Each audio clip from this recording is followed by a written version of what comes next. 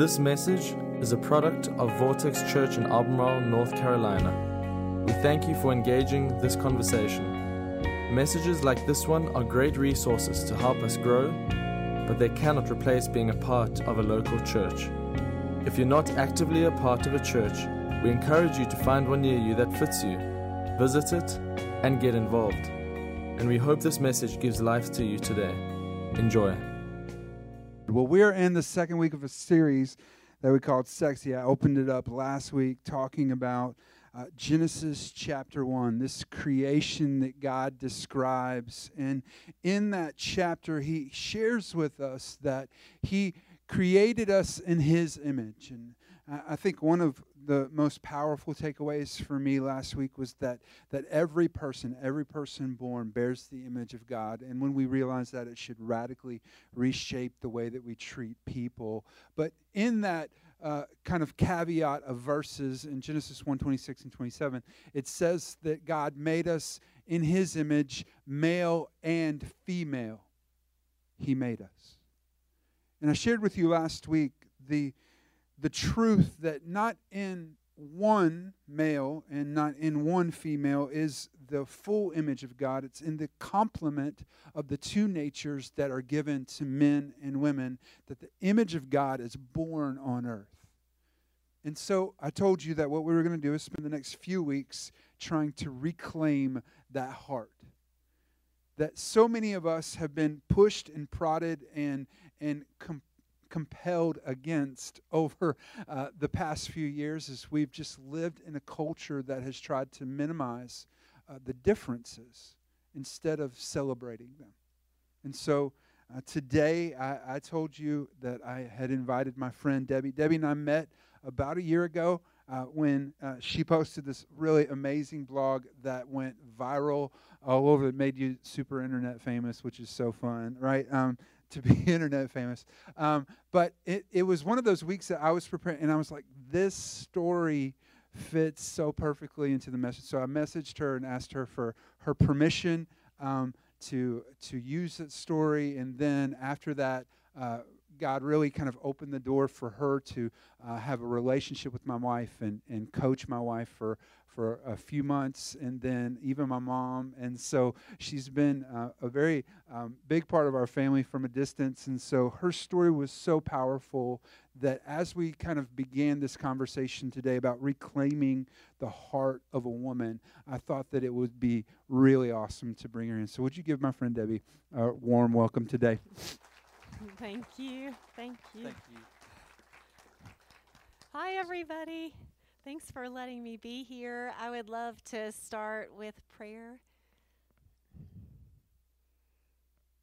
Dear Lord, thank you so much for this wonderful group of people. Thank you for bringing us here. Will you just clear our mind of distractions? Help us to focus on you, to bask in your glory. Help me to not say anything stupid. And if it is, that it will be quickly forgotten.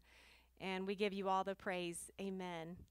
I wanted to start by sharing a wonderful Bible verse from 2 Corinthians 12:9 that says, "But he said to me, my grace is sufficient for you, for my power is made perfect in weakness. Therefore I will boast all the more gladly of my weaknesses, so that the power of Christ may rest upon me." So I got married several years ago, back in 2001, to a PE teacher, which is funny because I hated all things exercise. And we had 4 little boys within 4 years. So I do have twins. Everybody's here today, and we're really excited. And it was a lot. It's a lot to go from being a teacher to being a baby maker to being a stay-at-home mom. So it was very full days. And so my husband, Aaron, really enjoyed escaping the house, going into God's creation just to enjoy nature, to go hiking, to go camping, to go hunting. And he needed that freedom. I mean, all of us need some breaks from the parenthood game sometimes. And so sometimes I would remember he would share stories about sleeping in bear cages so that bears could not get him while he was camping, or he would share stories about sleeping with a knife on his chest just in case like a mountain lion or a bear was around. So that's super settling for a mom. And so I would kind of joke to him before his trips, which sometimes he would go with friends and sometimes he would go alone, and I would get in his face and say, "Don't make me a single mom. You have to come back. Like, you know you have to come back. I cannot do this." And he would start laughing and he would say, "No, I know you cannot do this. Like, you would be horrible." And so it was this running joke. And so it was just 5 years ago that the 4 boys and I decided to go down to his parents' house for a vacation. It was August, and I was going to take the 4 kids while he got to play bachelor, you know, just sleep in, not have the nagging wife, because let's face it, I was a bit of a nagging wife. And so the boys and I went down to his parents' house down near the beach, and it was awesome. It was just, you know, nice to have some help with the boys, even though I did miss my husband. And so one of the mornings I woke up and I texted my husband, just, you know, an everyday text. "Don't forget to bring dog food, you know, when you come down in a few days," that kind of text. And I didn't hear from him, but I was like, well, he's asleep, so it's fine. So we got the boys ready to enjoy the summer sun in their bathing suits, and I just found myself texting my husband again, because that's what wives do. We constantly have to communicate our every thought with our husbands and expect them to respond quickly. And so I was starting to notice, like, wow, I haven't heard from him all morning. His phone's probably dead, or he's playing racquetball at the Y. Like, he'll get to me eventually. And so around lunchtime, I took one of my twins down to the house to make lunch. And we were stirring macaroni and cheese, and I looked at Joshua and I said, "You know, I haven't heard from Daddy all day. What do you think he's doing?" And he looked at me, just plain as day, 4 years old, and he said, "Well, he's dead." And my eyes were huge, and I popped him in the mouth and said, "Don't ever say that. Why would you say that?" And I just moved on, and I was like, I need to push this thought out of my head. Like, it's a 4-year-old. Like, come on. And so we went back outside to the dock and just sat in the sunshine, and I kept texting my husband. And I was like, well, I'll just text him every hour. That's not too naggy. It should be okay. I knew that he was getting ready for a beach trip and then was going to join us later, so I'm trying to respect his space, but kind of not. And then by late afternoon, I looked at his dad and said, "You know, I haven't heard from your son all day. It's kind of rude, and I'm a little bit concerned." And he was like, "How concerned are we talking?" And I said, "Well, I will be fine until 10 o'clock, but surely by bedtime he will call or text me back." An hour passed, hour, and I looked at my phone, and it was 10:01, and I said, "Well, now it's time to get worried." And he kind of looked at me and said, "Are you serious?" And I got on the phone and started calling our Sprint company to see if they could tell me any activity on my husband's phone, which they cannot. And I called neighbors and friends, and I posted on Facebook, "Has anybody talked to my husband? Like, this is so crazy." And it was a very surreal time. One of our neighbors agreed to go look for him. He said, "You know, maybe he's at school. You know, maybe because your husband," he was like, "he always is at school. Even in the summertime, he just loves his PE position so much. Maybe he's out there." And within a few minutes, he called and he said, "I see his Jeep." And I was like, "Great. Where is he?" And he said, "I don't know. This is scary. This is 11 o'clock at night, Debbie, and it's really dark, and I need help." And I was like, "It'll be fine. He's probably playing, you know, some kind of prank on us. So you just start looking for him, and we'll get some friends rallied." So very quickly, dozens of friends came to look for Aaron behind his school, because there's about 100 acres of wood where his Jeep was parked.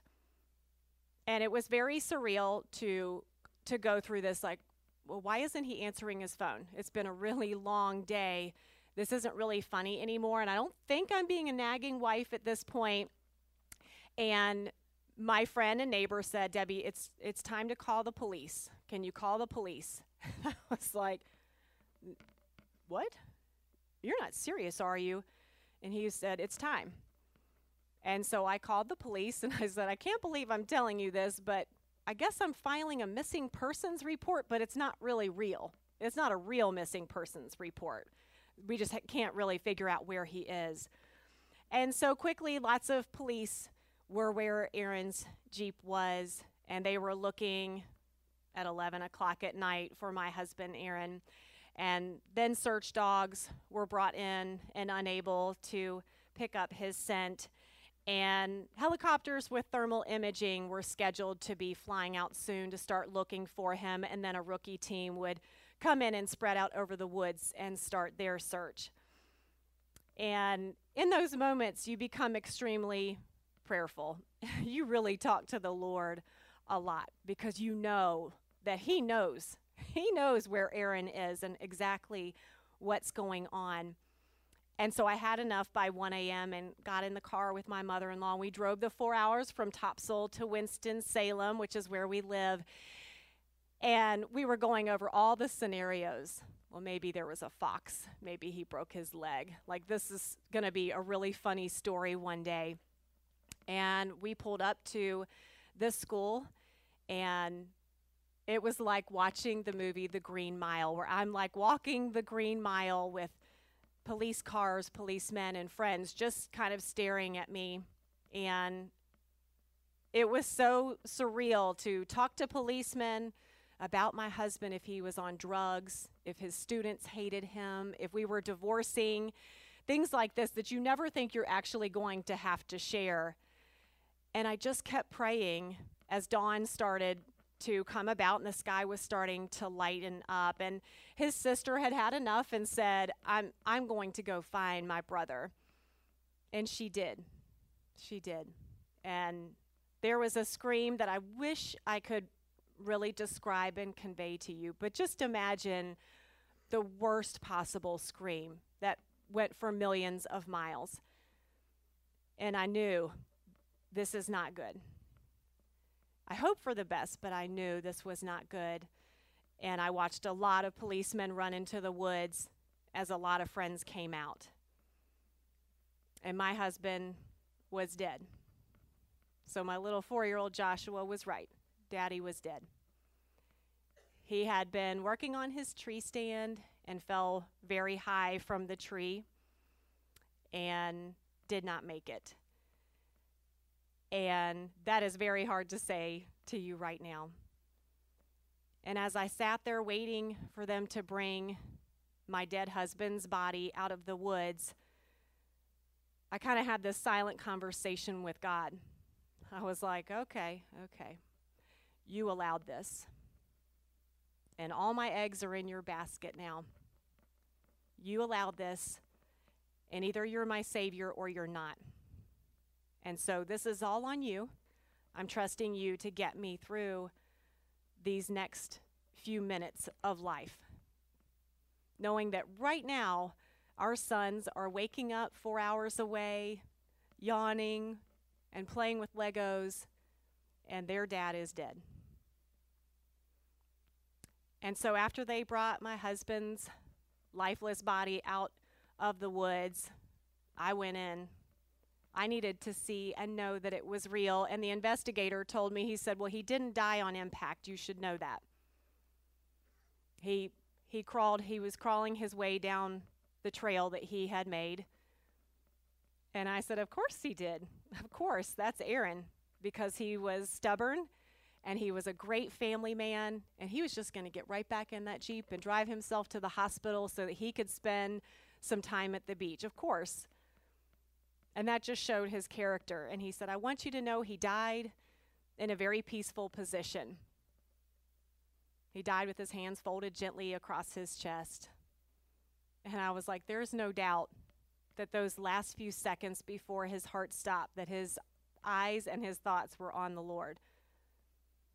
And so I had about 5 hours before I had to tell our children that they were fatherless, which is, just as you imagine, extremely painful to sit those little children who are 4, 7, and 8, to sit them down and say, I'm sorry to tell you that your dad is dead and you will never see him again unless you know the Lord. And that's the good news, is that if you know the Lord and if you really love him, you will get to spend forever with him and you will see him again. But it's going to be a really long wait. And God was very good to us to get us in that funeral home as I walked 4 little boys to a casket where we could see this lifeless man we love so much. All of this had so many silver linings because I got to deepen my faith and I got to teach our children that God is real, that there are really streets of gold, that we can go beyond the story aspect of the Bible with Daniel in the lion's den. Isn't that a really neat story? But really learning about the truth of God, the beauty of heaven, the painlessness of paradise. I was like, this is the best of the worst. Like, we've been given lemons, but God makes the sweetest lemonade. And Aaron had told me at a funeral one time, I said, why aren't you crying? Why are you not crying? It's your aunt. Why are you not upset? It's her funeral. And he was like, why would I be upset? This is the best thing that could happen to anybody. Dying is the very best thing that can happen to anybody. And so that's what I shared when I spoke at his funeral. I want to share Zephaniah 3:17 with you, which reads, "The Lord your God is with you. He is mighty to save. He will take great delight in you. He will quiet you with his love. He will rejoice over you with singing." And so we got to experience in full force God's grace, God's riches at Christ's expense. What a gift he gave us to give us the best of the worst. And I really did learn that his power is perfected in weakness. He got us through those days and continues to do so because it is really hard. And so I would teach our little boys this verse from Psalm 68:5 that says, "A father to the fatherless, a defender of widows, is God in his holy dwelling." And so I taught them, you are so important that God specifically mentions you in the Bible, that he is your father, that he is the lover of my soul, and that he takes special care of us. And so as time passed, I know that people had been praying, hope that girl gets a man. She needs a man. She's young. Those kids need a man to keep them in line because they're crazy. I know that people prayed that, but they were smart enough to not say it to my face, which was really good. But God answers prayers. That's his job. That's what he does. And in his infinite wisdom, I did meet a new man. And interestingly enough, it was a man that I already knew and that Aaron already loved.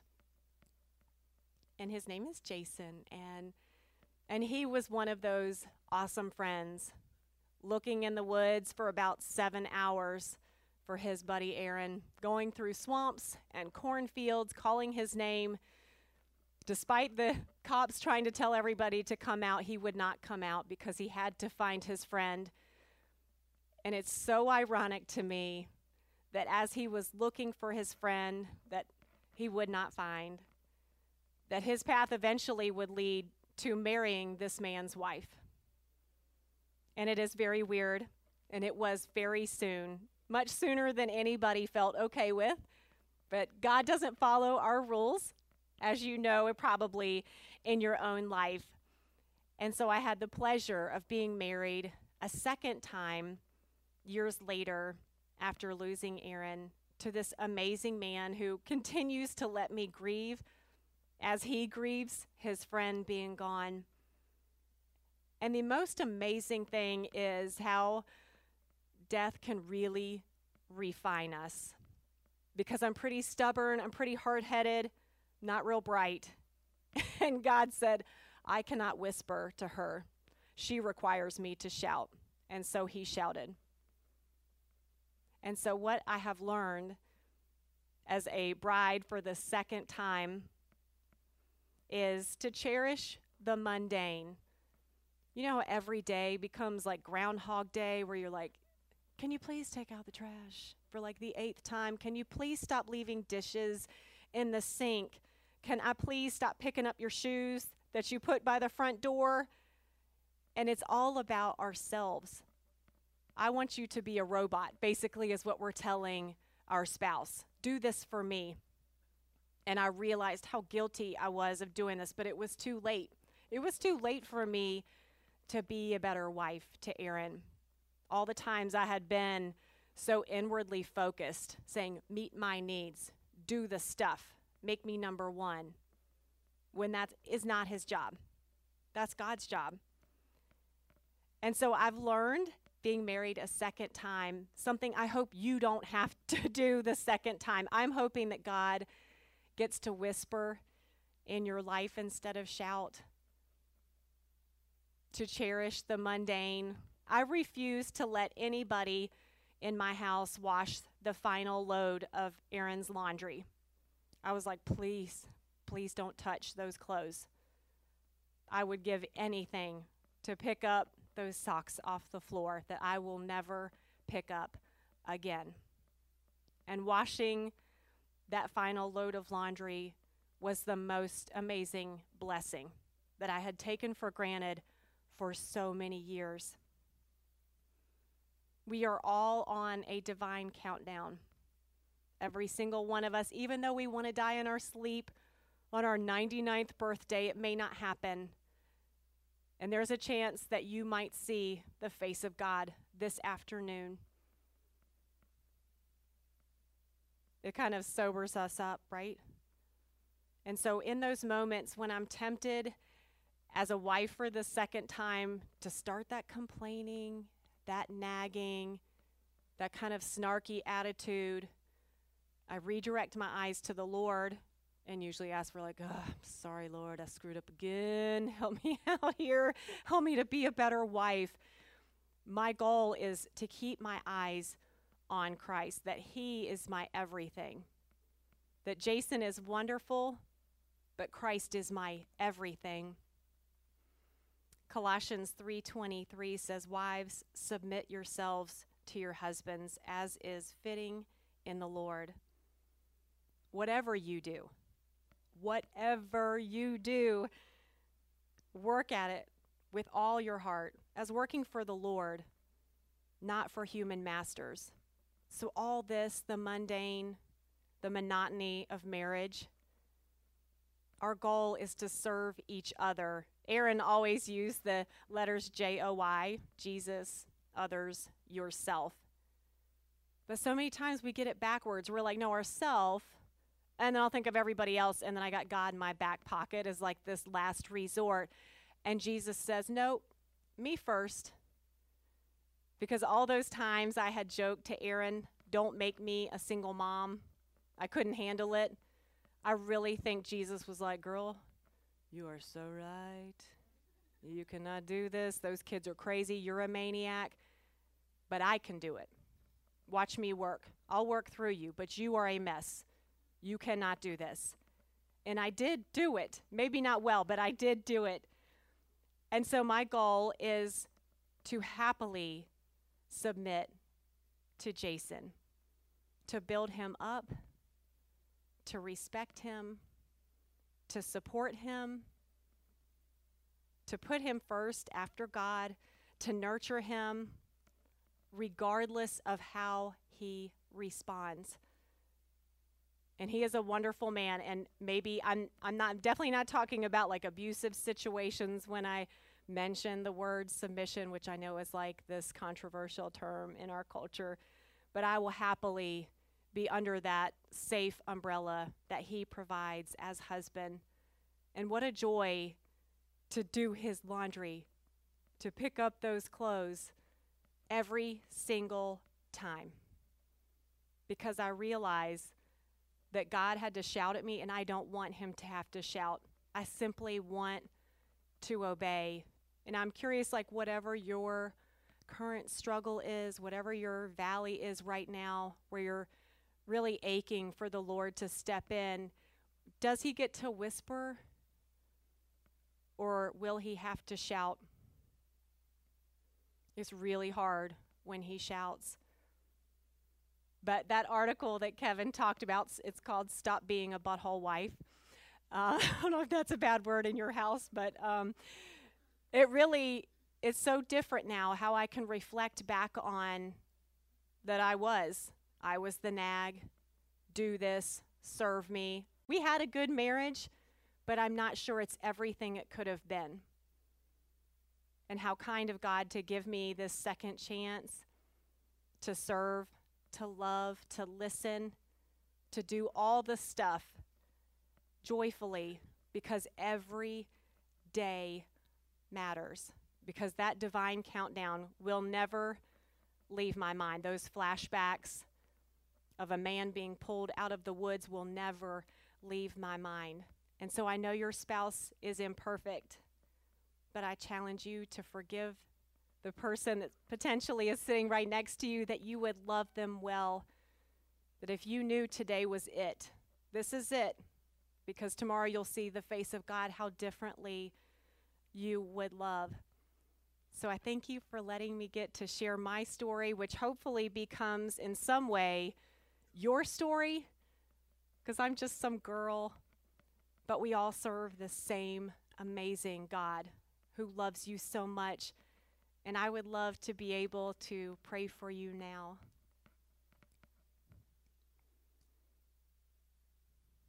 Jesus, thank you so much for being so faithful in the past and faithful in the future. We trust you fully. We love you. We beg for your forgiveness and bask in the fact that we can change right now to live for you, to be amazing wives that serve joyfully because we are serving you. Everything is unto you, Lord. I pray that you would bless everyone in this room, help them to fall more in love with you, to know you better, to reflect you in their lives.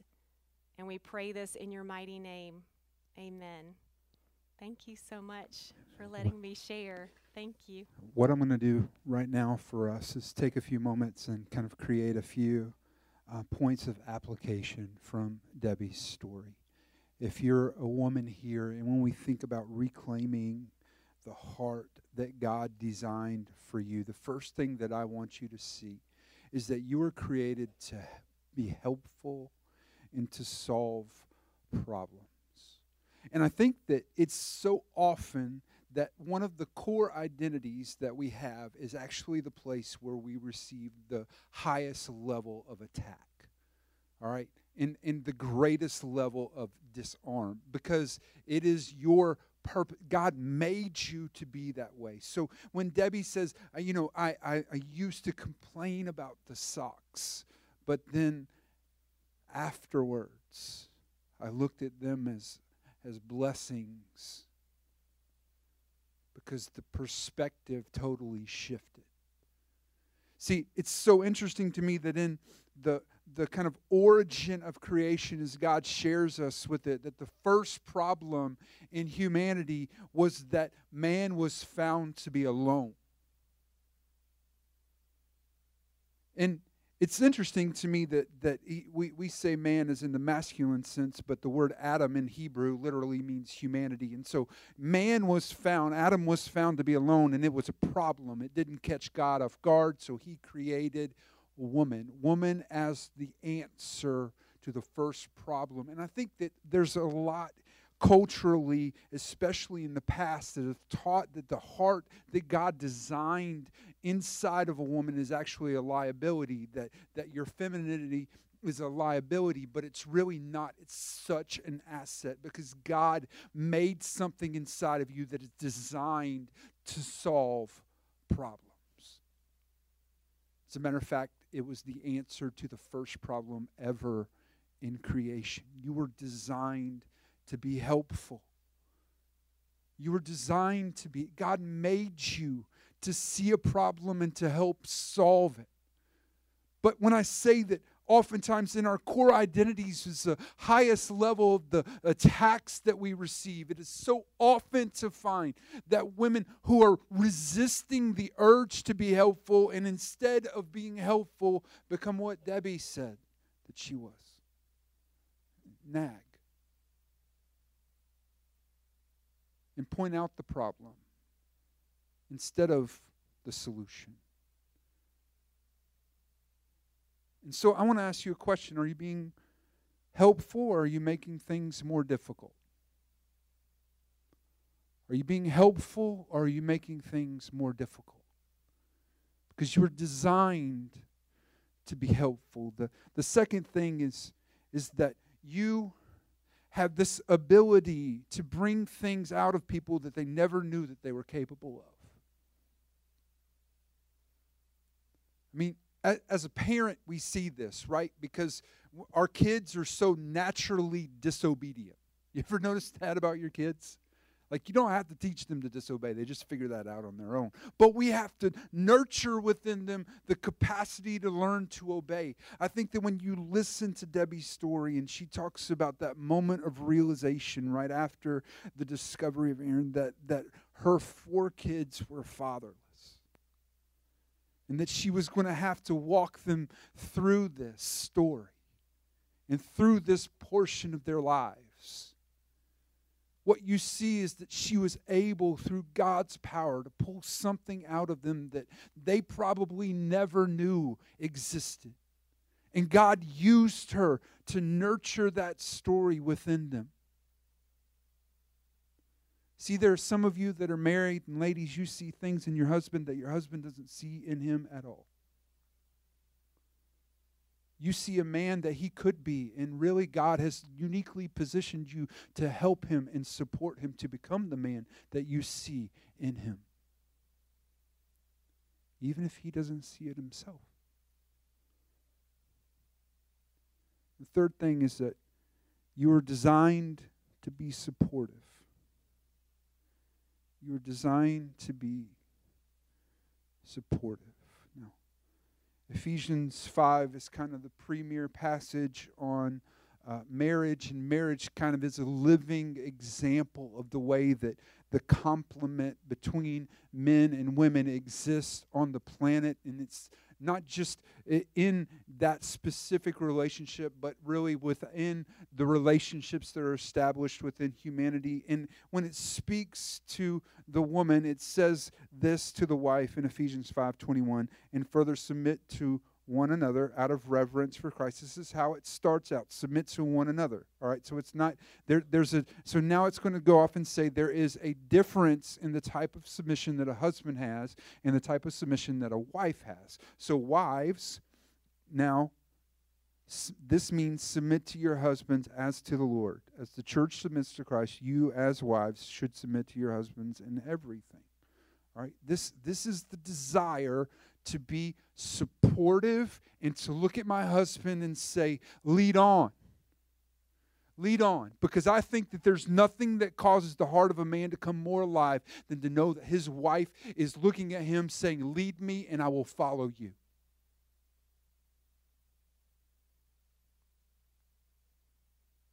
But there's something that's broken in that. You remember the original story of sin, what happened? Eve was tempted. She ate of a fruit that she wasn't supposed to. But there's an interesting dynamic in Scripture, right, that happens after that. And there's something subversive happening in that moment, which is really out of Genesis 3:16.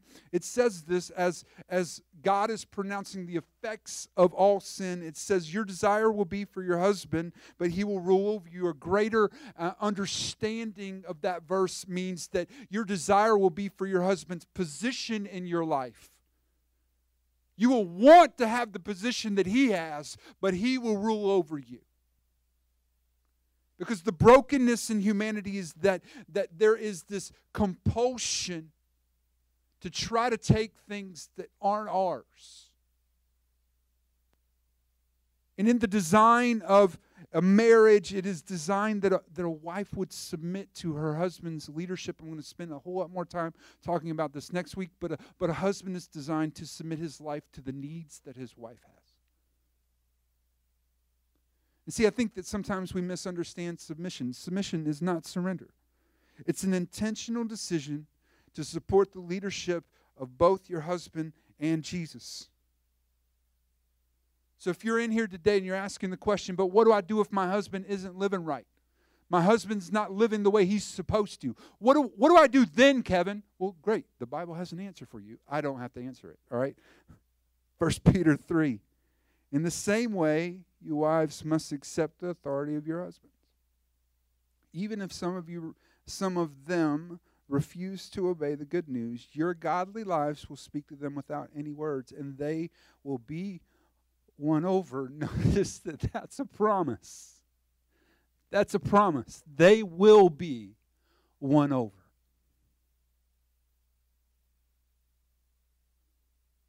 And so today I just want you to kind of understand that you were designed to be supportive. And the reason that is, especially if you're a wife, is that your husband is going to stand one day and have to answer for your family. You won't, which is why when you fast forward to the book of Romans and the sin epidemic that spread throughout all humanity is described, we are described as being born under Adam. The failure is placed on the shoulder of Adam because he was held responsible. So if you're a wife here, let me ask you this question about your husband. Are you being supportive or are you sabotaging his leadership? Are you being supportive or are you sabotaging his leadership?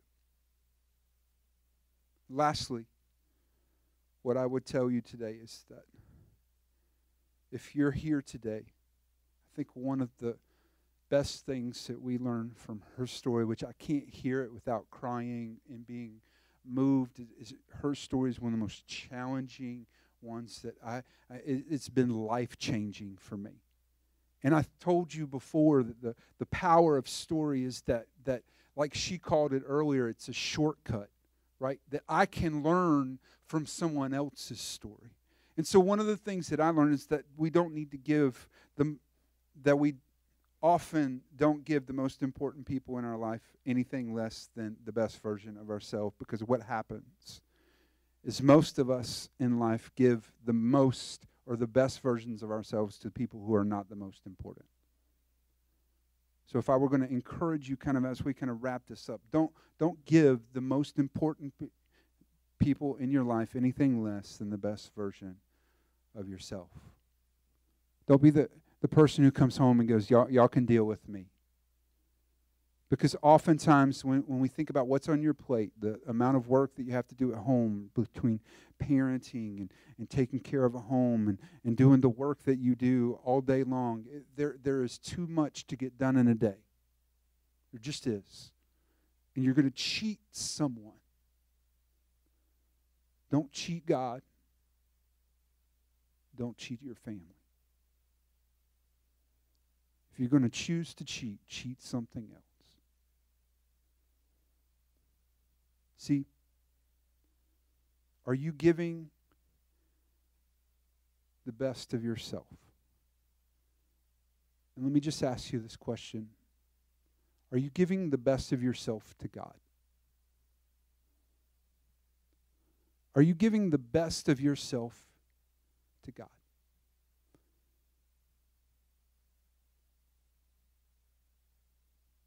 Because so many times we relegate our relationship with Him to the last resort, like Debbie said. And He deserves the absolute best. Thanks for listening. This podcast has been a production of Vortex Church in Albemarle, North Carolina. For more information on our church, we encourage you to visit us online at vortexchurch.com.